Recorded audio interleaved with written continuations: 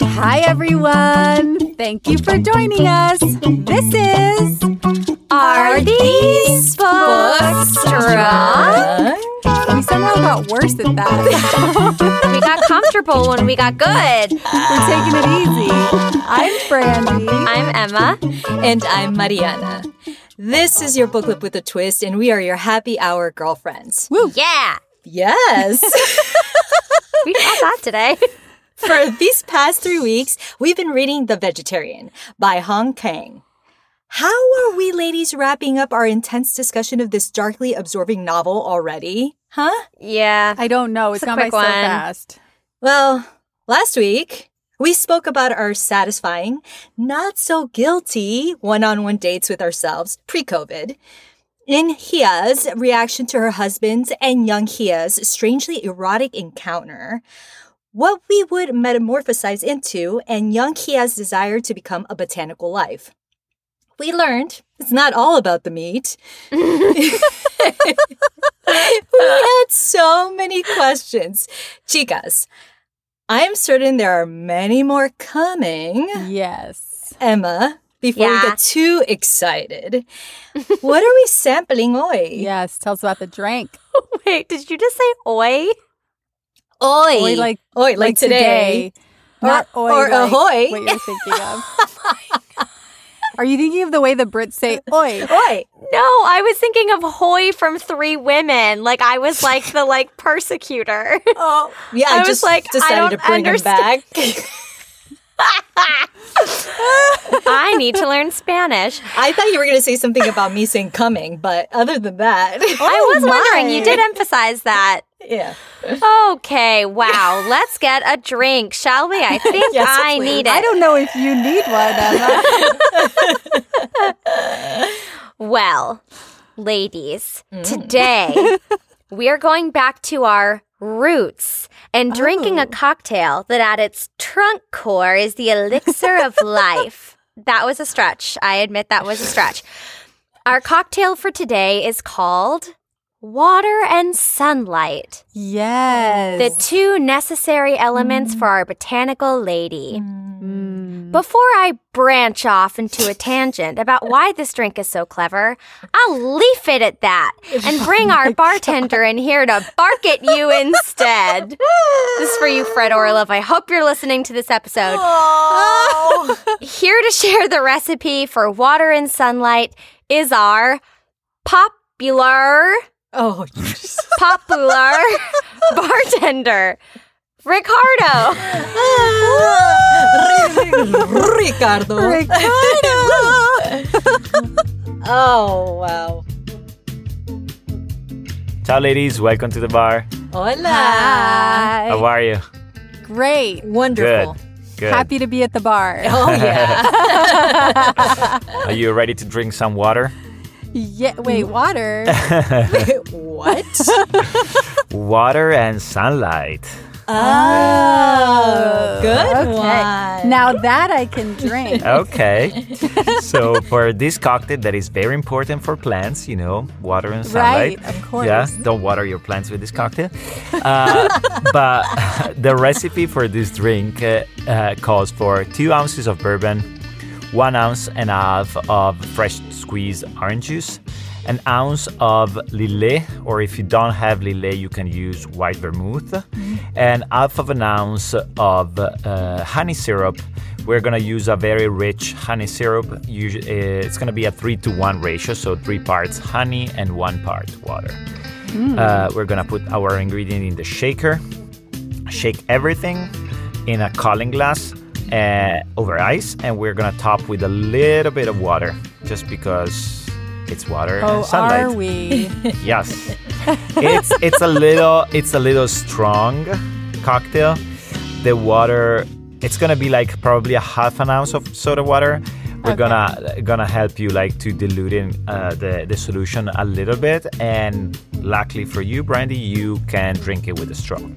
Oh, I wish So- somebody had told me. Emma. I don't have a straw right now. You don't have a straw? It's But I'll try the straw and the soda water with Good my for- second one. For good the first answer. one, I Good didn't do answer. it, but Good yeah. answer. Perfect. So it's everything that a plant will need, and hopefully it's gonna be perfect for you too, ladies. So water Yeah. and sunlight. We'll be It'll blooming. keep, exactly. It'll keep Exactly. us blooming. Enjoy your cocktail, ladies. Alla vostra salute. Gracias, Thank you, Ricardo. Ricardo. Ciao. Bye. All right, women. Salute. Cheers. Salud.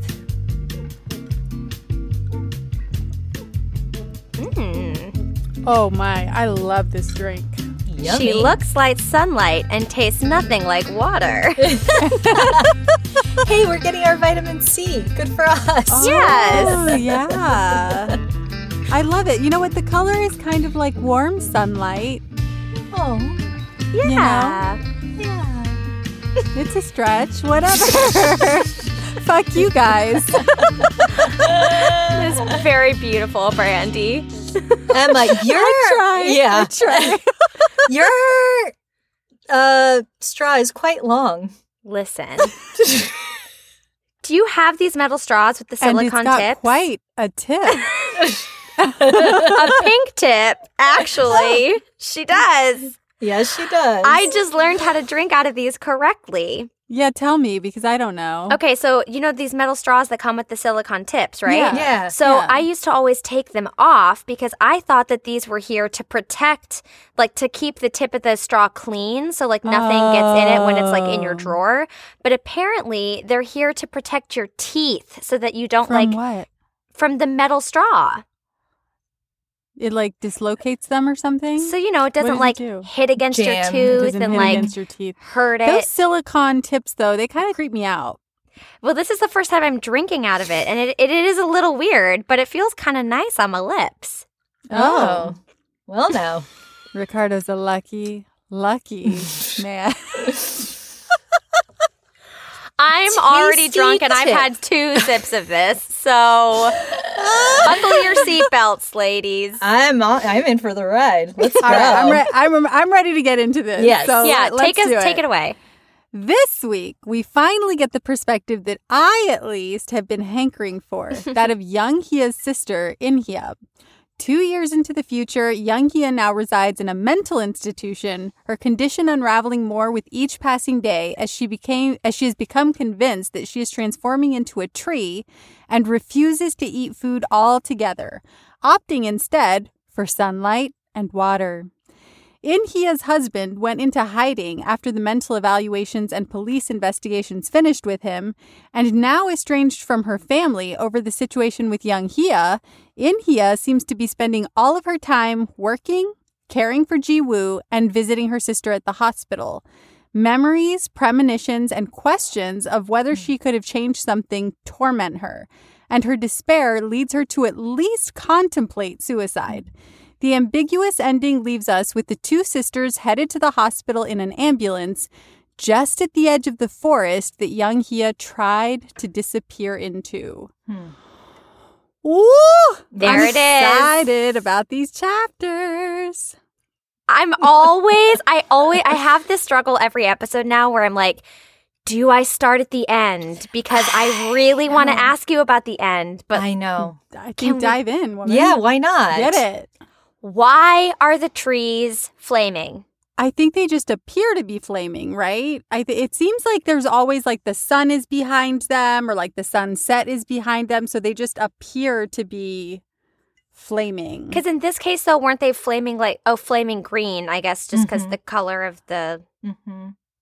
leaves. Okay. I think it's their color. Yeah, Yeah. I don't know. I was wondering if there was something more, like metaphorical there, but I couldn't figure out. Did you come up with something? No, Yeah, that's why I'm I'm curious. asking. Like, what What is did you come this? up with? Nothing. Well, the question that I had for you guys about the end was, what is this black bird that she sees? Like, what is this? There's a moment at the very end. It says, In-hye stares fiercely at the trees as if waiting for an answer, as if protesting against something. The look in her eyes is dark and insistent. What answer is she waiting for? What is she protesting? Like, what the hell is this ending?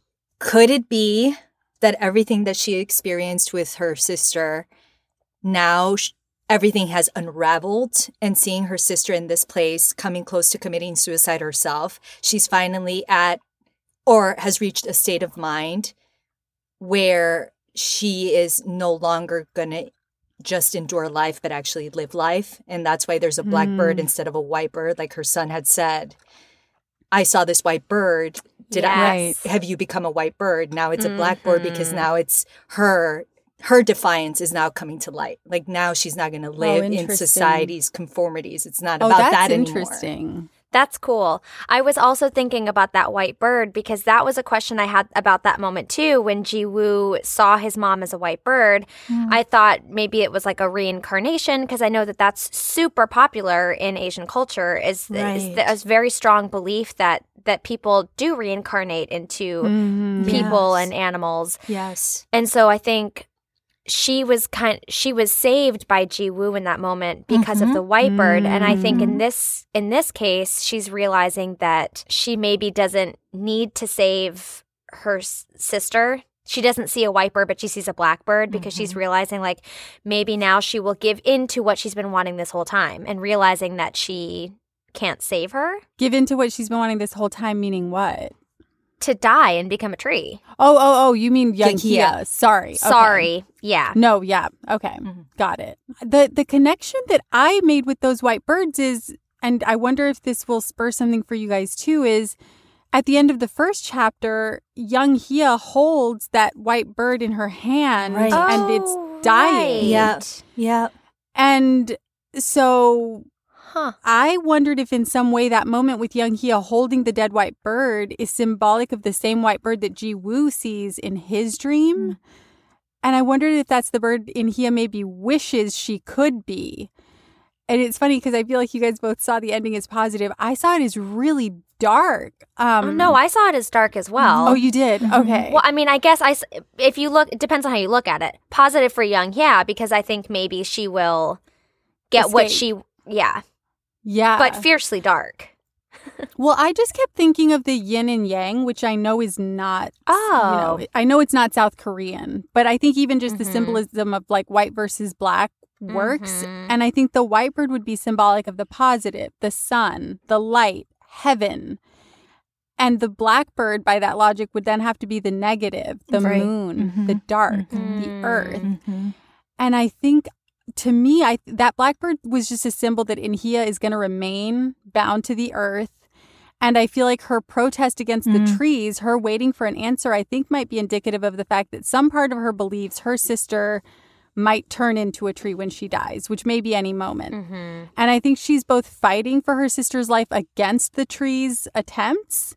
And I think she's also waiting for a sign or an answer from Young Hye that maybe she's already crossed over. You know what I mean? I feel like she's waiting for some kind of communion from those trees that maybe her sister's already there. But I don't think Hye is ever going to be able to make that leap and become a tree too. I think she's going to have to stay stuck where she is. Well, and always questioning like if it was her fault that it ever got to this point, because she is the one that called the mental hospital and had them the emergency services. Right. But I mean, it seems like there are a lot of things going back even to childhood that she feels she's at fault for, that she maybe could have helped.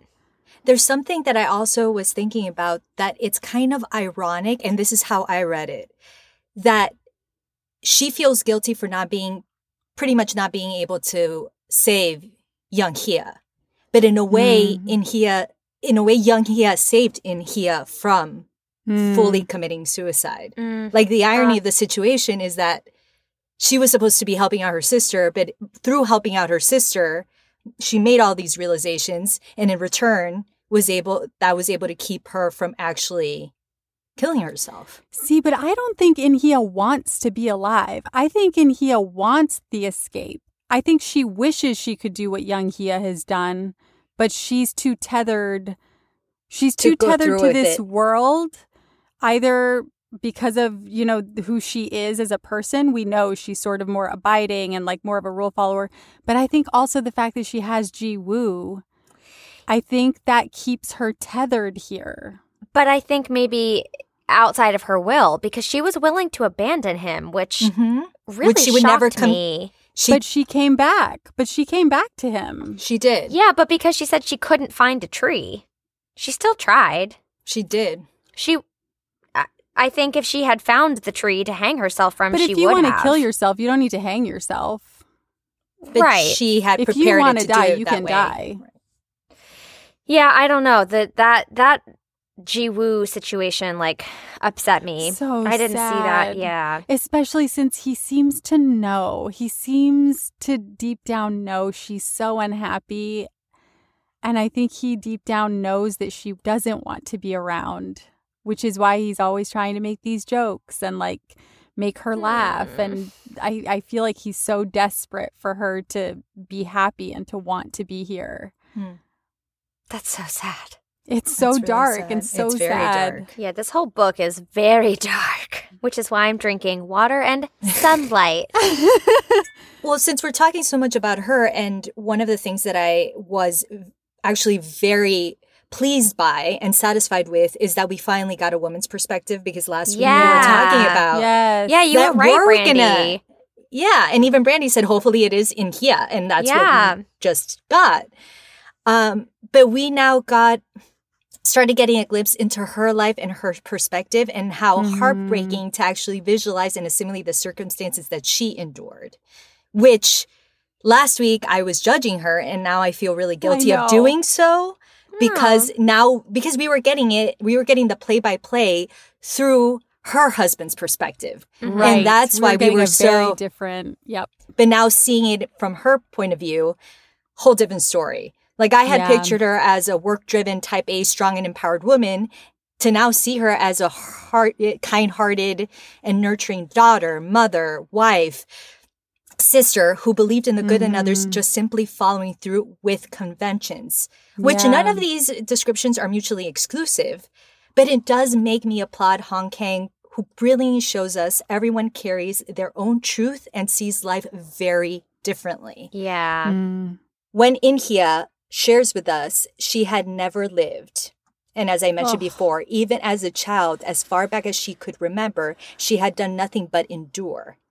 That realization broke me. Yeah. We as human beings sometimes don't realize our truths or our beliefs until we go through something. It could be traumatic or not, which in turn makes us go, huh. My question to you both is, what is the latest realization you each had that has made you come to terms with something in your past or propelled you to maybe handle situations differently going forward? This is an amazing question. I know. Thanks. And I'm like, where do I start? Because I feel like I have so many of these, and I want to talk about them all, but I can't. Episode would be 5 hours Another long. podcast episode. Yeah. Yeah, but I think it is such a great question, because I do think it reminds us to not get so stuck in our mindset and in what we believe is true, you know? Yes. There is always flexibility. There is always room for growth. Things you I just want to talk about this for so long. So I'll break it down into just a couple things that first came to mind when I thought about your question just now. Okay. The first one, which has been super hard for me until fairly recently, is asking for help and reaching out to people for advice, or touching base with people that you don't know very well, whom you feel maybe you would benefit from having a relationship with for whatever reason. It's scary, but it's not as scary as we build it up to be. Yeah. And it can sometimes end in wonderful and surprising ways. Taking the risk and the leap of faith is better than playing it safe and never extending yourself, which has been a very new thing for me to learn, because I like playing it safe and I don't like jumping up. My Meisner teacher from college always said, jump off the cliff. And it's so scary, but every time you jump, you're usually held underneath. Like I don't think I've ever actually fallen flat on my face, and like I'm not dead. And within that, I also had the realization that the mantra that I have been repeating to myself over and over again for years, which is trust my journey, finally manifested itself by giving me a sign that things don't always happen the way that you think they will, or that they should, or you've been told that they will. Totally. And that's shown itself to be true for me this year in several ways, including the fact that I finally started my yoga teacher training after having talked about it for years. But the timing worked out this time, and it's because I saw someone post an ad for it on Instagram. Not an ad, but like a teacher posted, "Hey, we're having a teacher training information session." It was a teacher I didn't even know, and I didn't even practice at the studio, but it just found me at the right time. So And you took a leap. And I took a leap, and I'm so happy that I did. And it affirmed for me that, yes, I can actually pursue acting and yoga at the same time, because that was a fear too, that I can't do both. And I can. How funny. And you can. So it's a great question. And one day I'll make my own podcast episode about all of the things that I think are great about this question. But Brandy, why don't you go? I love that beautiful answer. Agreed. And I'm so proud of you for starting your yoga training. I think that's amazing. Yes. Thanks. Same. It's exciting. So I spoke about this in one of our recent episodes because I think we were talking about dreams, but I had a dream very recently that triggered a memory that really shook me.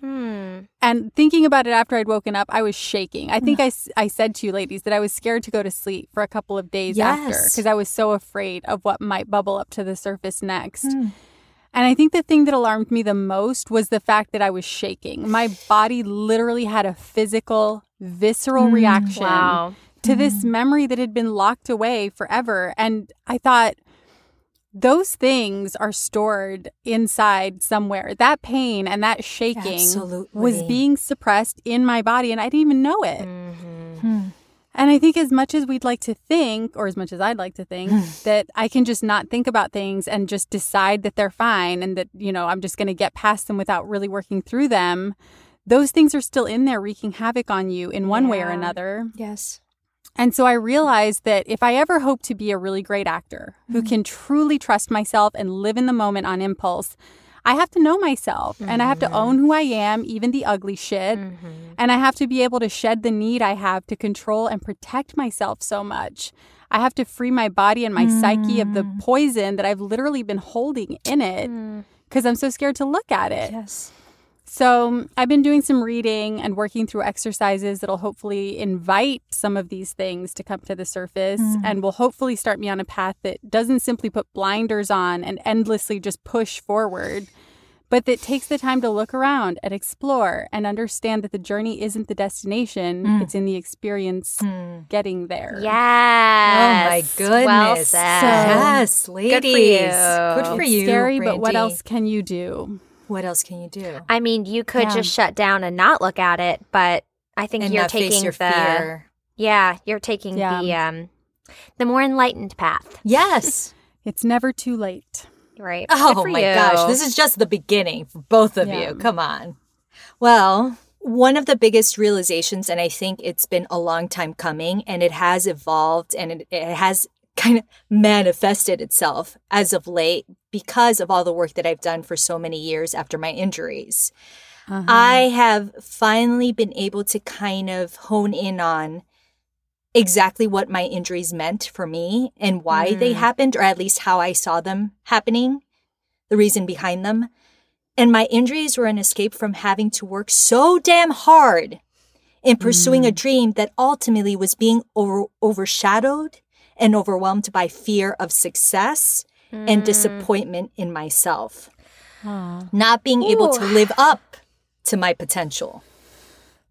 So I recently was a guest on Ashley Monique Menard's podcast, F Your Fears. Oh, I love that word. name. Right? It's a fabulous podcast. Everybody should check her out. She is freaking amazing. She actually brings on guests from all walks of life, artists who have dealt with fears and have kind of overcome them and been able to find their light and their potential. Oh, So- that's great. So we talked a lot about this, and I think that kind of spurred up not only this question, but also like really reanalyzing all of this.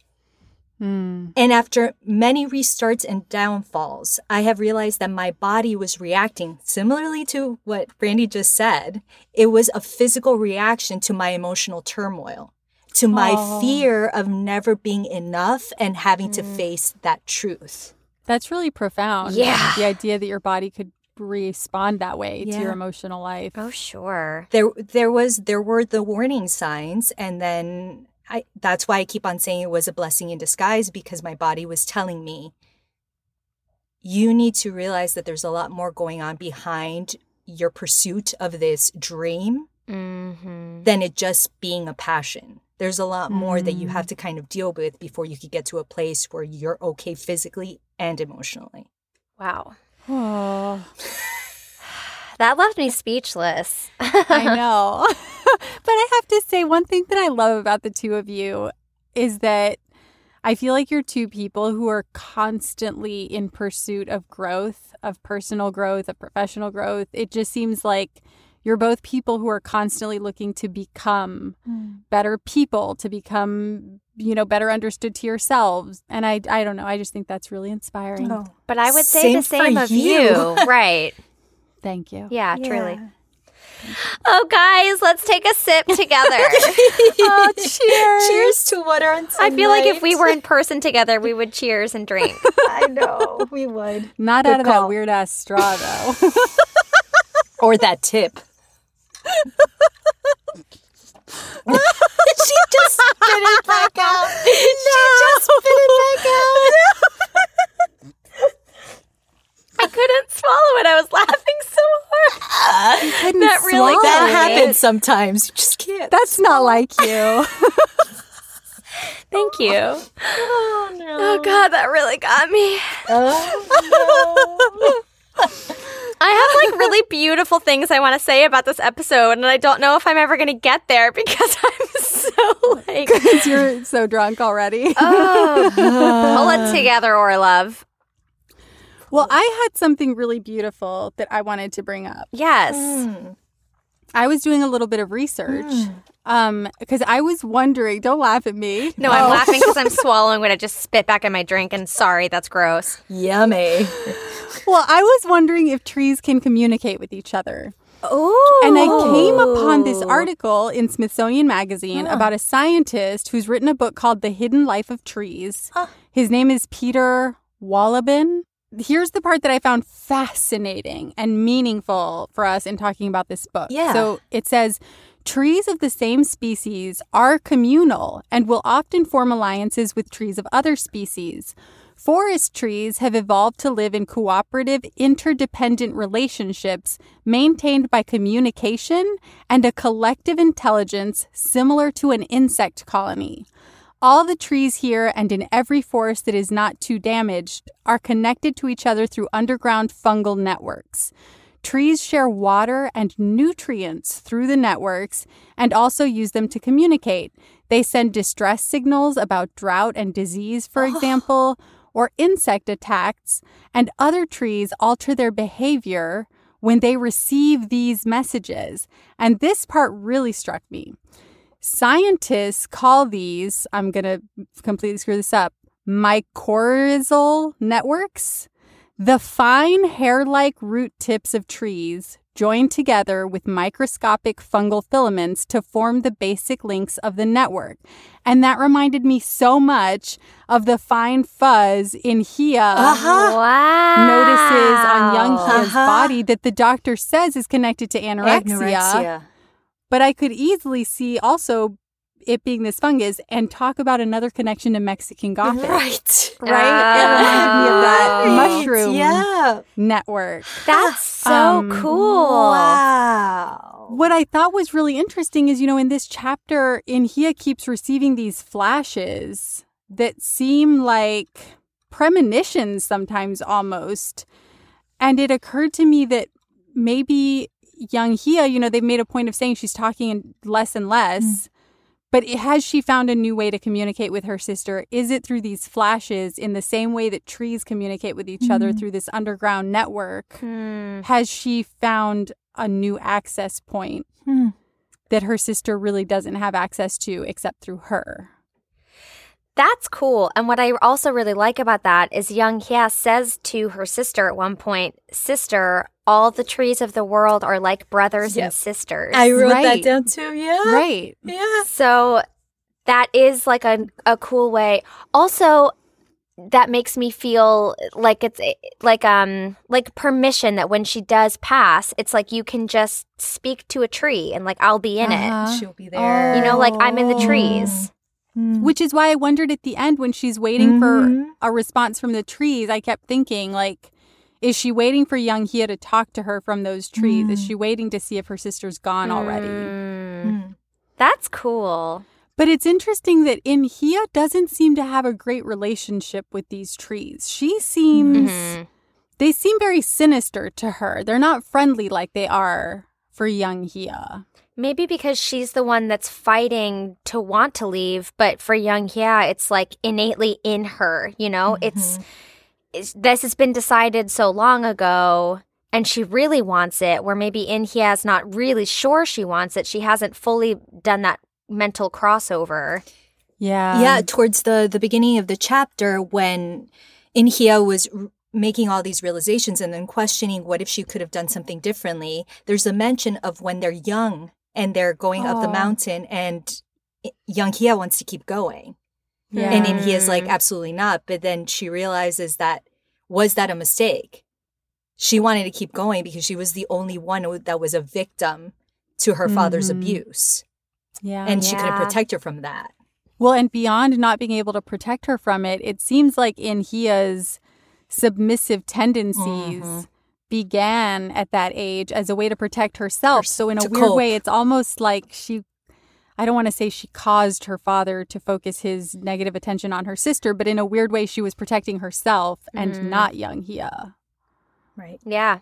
Yep. Which she was a child and, that's not on her. Which I also remember, you had asked us, I think it was in the first episode, where did this all stem from?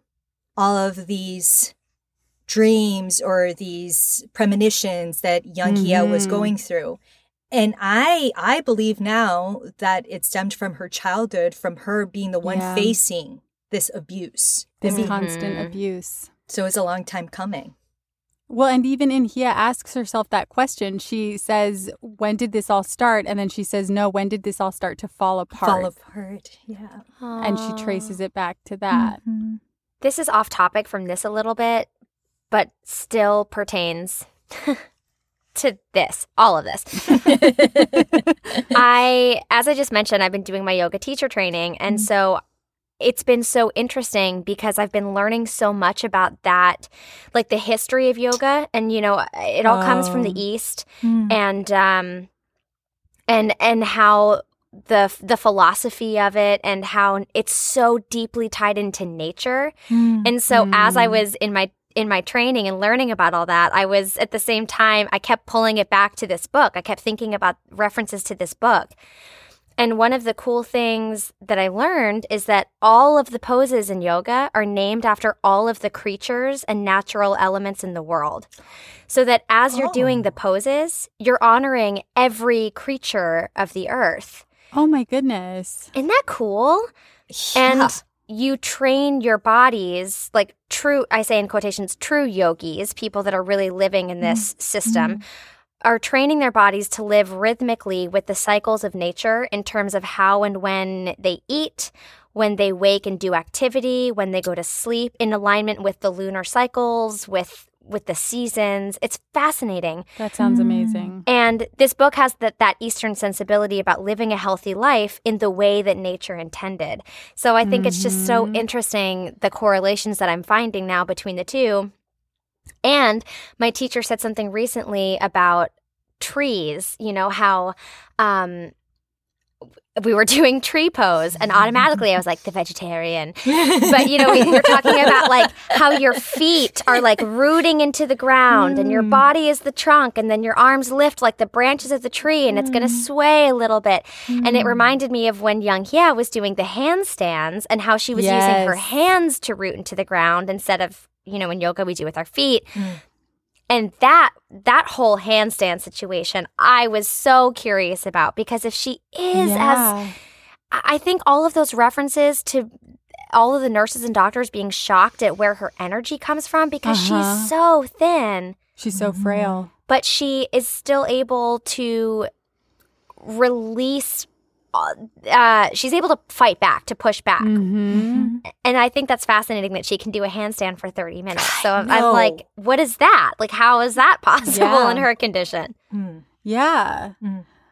I mean, I kept wondering because, you know, the doctors seem to have very neatly packaged up what her problem is. She's an anorexic and I guess possibly a schizophrenic as well. So, I mean, I kept finding myself wondering, which one is it? Did you guys find yourself coming down on one side or the other? Is she somebody with mental health issues? Or is she someone who has tapped into another plane of existence where she actually has the capability to become this tree, this other life form? Or is it both? Like, is that a possibility? Like, where did you guys come down on that line? I think this is one of the bigger themes and questions in the book. Who are we to deem something, quote unquote, normal? And who are we to place restrictions on anyone for what they believe in? Yeah. In this light, I think Young Hya firmly believed that this was happening to her, as I've said, and she wanted it so badly and was so very clear about it. So who would I be to stop her from fulfilling her dream? But on the other hand, who would I be if I let her kill herself? Right. That's that duality. And, you know, maybe if they could talk her out of letting herself die and talked her into eating food and regaining herself, she would still maybe be mentally unstable and would be miserable, living a life of not speaking to anyone and wishing for her death. I actually quickly thought of the last moment in the movie One Flew Over the Cuckoo's Nest because that character was so passionate and full of life in the most bizarre way and lived life on his own terms. Yeah. And the doctors didn't know how to deal with that. Yeah. And then they gave him a lobotomy. And then for his friend to kill him because he knew he doesn't want to see him live in that state. Yeah. I've felt this comparison in that. Yeah, you know, I see that. it's a really hard decision. I love that, Emma, because I originally, from the beginning of reading this book, I was all about the idea of her really starving herself, that this was the way of her being able to finally escape her reality, the way that she was violated and mistreated as a child. And trying to escape her fucked up husband and life. And she seemingly just wanted to be understood and heard, and she was being perfectly aware that nobody ever would. She just wanted to like detach herself from this place of the societal conformities that I have brought up before. And I think that she's gotten to believe that the only way she can is by escaping her reality to cope. She wants to move on from this hell those around her have created.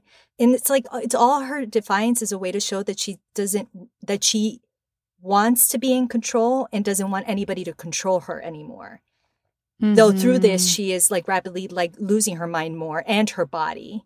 But she kept telling her sister, please let me out of here. I don't like being here. I don't want to eat. And nobody would get that. So to Emma's point that she just brought up, it's like nobody would listen to her. Even if there was still that ounce of sanity or that ounce of like wanting to be who she wanted to be, nobody in their right mind, quote unquote, would allow her to do so. Even though if this was her choice.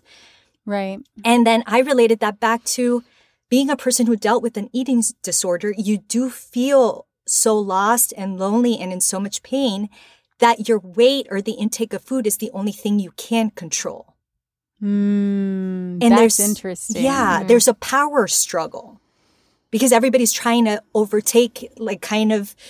take over your life, and all you want to do is have control. But if nobody allows you to have control, that's the only way you can still hold on to that little ounce of control that you do have. Yeah. I was thinking about that because who quoted it?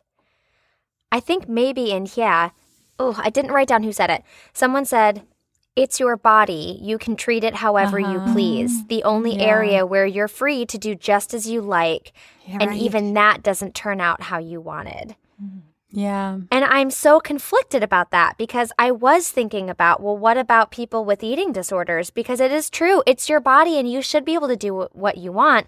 But when you realize that someone's hurting themselves and it could lead them down the path of not going well, and maybe they're just not in a space to see that right now, how can you not help? Yeah. What responsibility do you have to step in? Yes. That's tough. But at the same time, she doesn't seem crazy. She seems in her right mind when she's saying she doesn't want to eat.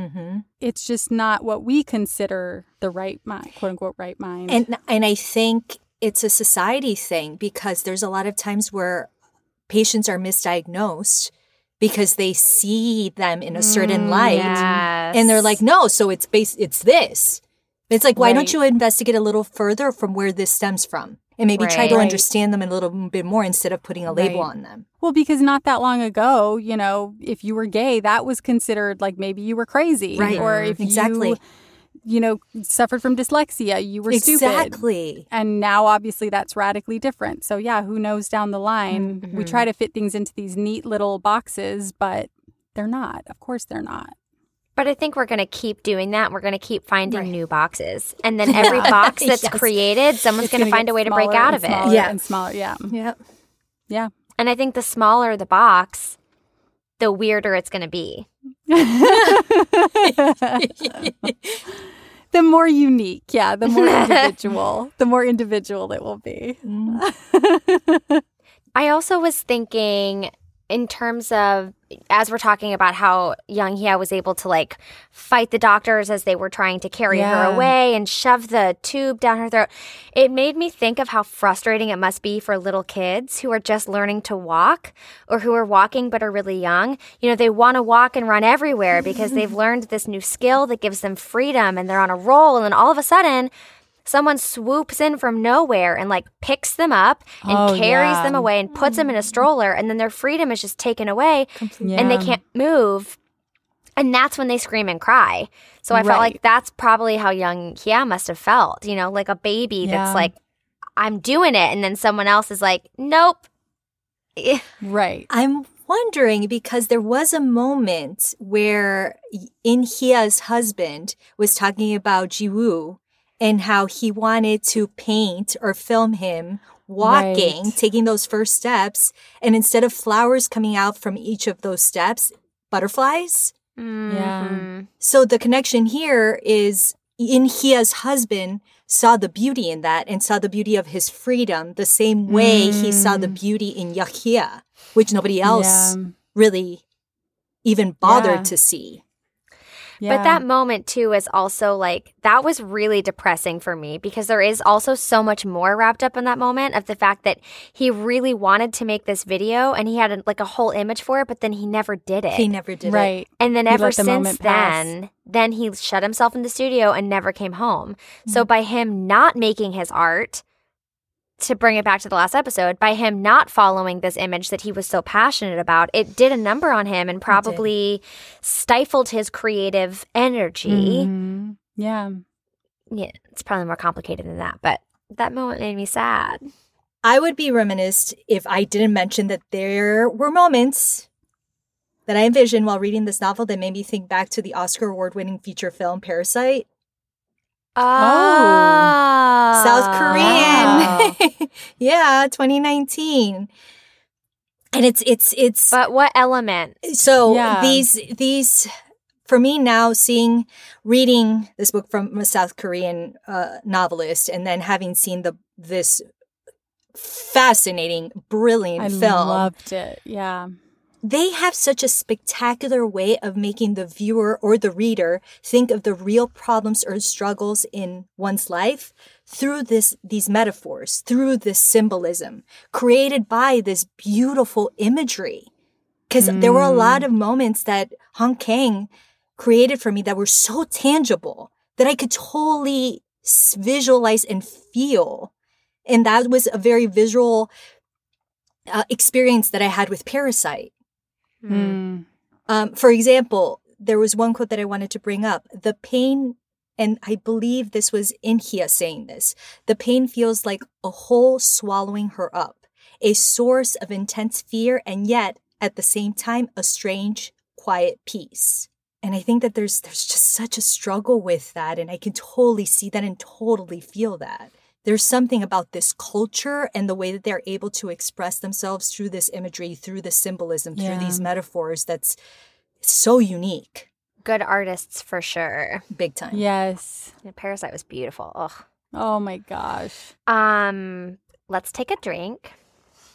Oh, I'm ready for that. Let's take some water and sunlight. Water and sunlight. Salud. So that I can segue into my question. That was selfish. I'm just going to go right into it. I'm not going to flourish this at all. Okay. Give it to us. I want to know if either of you have any connection to some specific spot in nature, no matter where it is, that makes you feel spiritual when you're there, or some place that's just really special for some reason. Is this a place maybe you could see yourself wanting to be buried or have your ashes spread if you decided to go that route? I know this is now turning into something darker than I thought. Now that I'm asking about how you would like this episode. how you would like your body to be. Don't apologize for your question. I love your question. I think it's fabulous. So I grew up in the West Texas desert, and growing up, when I would tell people that my family was Mexican, everyone always used to ask where. So in a panic, like wanting to give the name of a place that I could claim, like wanting to give myself legitimacy, I'd ask my grandma where we were from, you know, hoping for the name of a very Mexican sounding town that I could then run back and tell my friends. And she'd always say the same thing. She'd say, we're from right here. Somos de la tierra. We're from this earth. We're from this plot of land. And our family has been from that land since back when it was Mexico and then possibly even before that. And man, like I feel that sometimes. Like I feel the pull to go back to that part of Texas. I remember being a kid and driving through those West Texas mountains and these like stunning desert landscapes of just wide open road as far as you could see all the way to the mountains. And then at night, the crisp, cloudless blue sky just full of stars. So for me, out there in the bare stretch of land between Van Horn, Texas and Alpine, Texas, maybe I could be a cactus or a tumbleweed just blowing by. That's mine. Oh, that makes me want to go visit your hometown. I know, me too. It's not a beautiful town, but the land is beautiful. Oh, that's awesome. Similarly, in a way, yeah, hometown. The place for me would be the ocean. Yeah. I grew up going to the beach almost every weekend. Bitch. Yeah, New York is very different for me. City life is very different.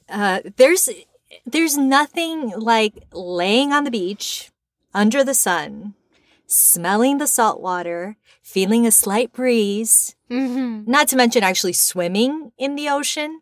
When I was home, Andrew and I went to the beach that last Sunday we were there, and he videotaped all of this, and we have this, where I just was dancing in the water. There was some, like, playing with the waves. Like, I was 7 years old again. Aww. There was something about being in there. And it was quite chilly. Because chilly for Florida or Miami. Yeah, but it was like December, right? But it was Or windy. January. Yeah, the water is pretty cold. But it was just, I haven't felt that happy in such a long time. And Andrew even said that it was the happiest he had seen me in quite a while. He loved every moment, and he said that he was like watching me in this bliss. And I do feel that when the time comes, like I would want my ashes to be spread there. You'll always be able to find me in the ocean. I'll go swim in you. Oh. All right, Emma. Oh, Out yeah. with it. I was really reflecting on that. Well, I have always said that nature is my Jesus, and I'm Jewish. I don't know why I chose Jesus, but It's always where I feel spiritual and connected to a higher power. Honestly, anywhere in nature. I just need to be outside. Yeah. But there was this tree at Maymont, which is a big state park in Richmond, in my hometown, where I don't even remember what birthday. I think my 3rd birthday party, but we just called it Emma's tree because I fucking loved that tree. It was like a big ass tree where like the branches came all the way to the ground, so you could kind of like go inside of it because the branches were all the way on the ground. So it's like this big hollow space inside. So that tree was always, I used to go and visit it as my tree. And then they cut it down recently, or not even recently, years ago. So, but I still feel a connection to my tree. And then there's this great hiking trail in Cold Spring, New York called Breakneck Ridge. Have either of you been there? Mm-mm. It's beautiful. It's a hard hike, but it's a great hike and has beautiful views. And every time I'm there, I just get really lost in that space. And so Breakneck Ridge holds a special place for me. And then the James River rocks in my hometown as well. It's just somewhere we used to like go and like hang out on the rocks at the James River. So I think when my time comes, I would like to be turned into trees, but a couple trees. I want to be planted in Maymont, where my tree was. I think I want one in Washington Square Park, if they would allow that. And then one in Piazza Fontanesi in Reggio, which was one of my favorite places in Reggio and where I met Ricardo.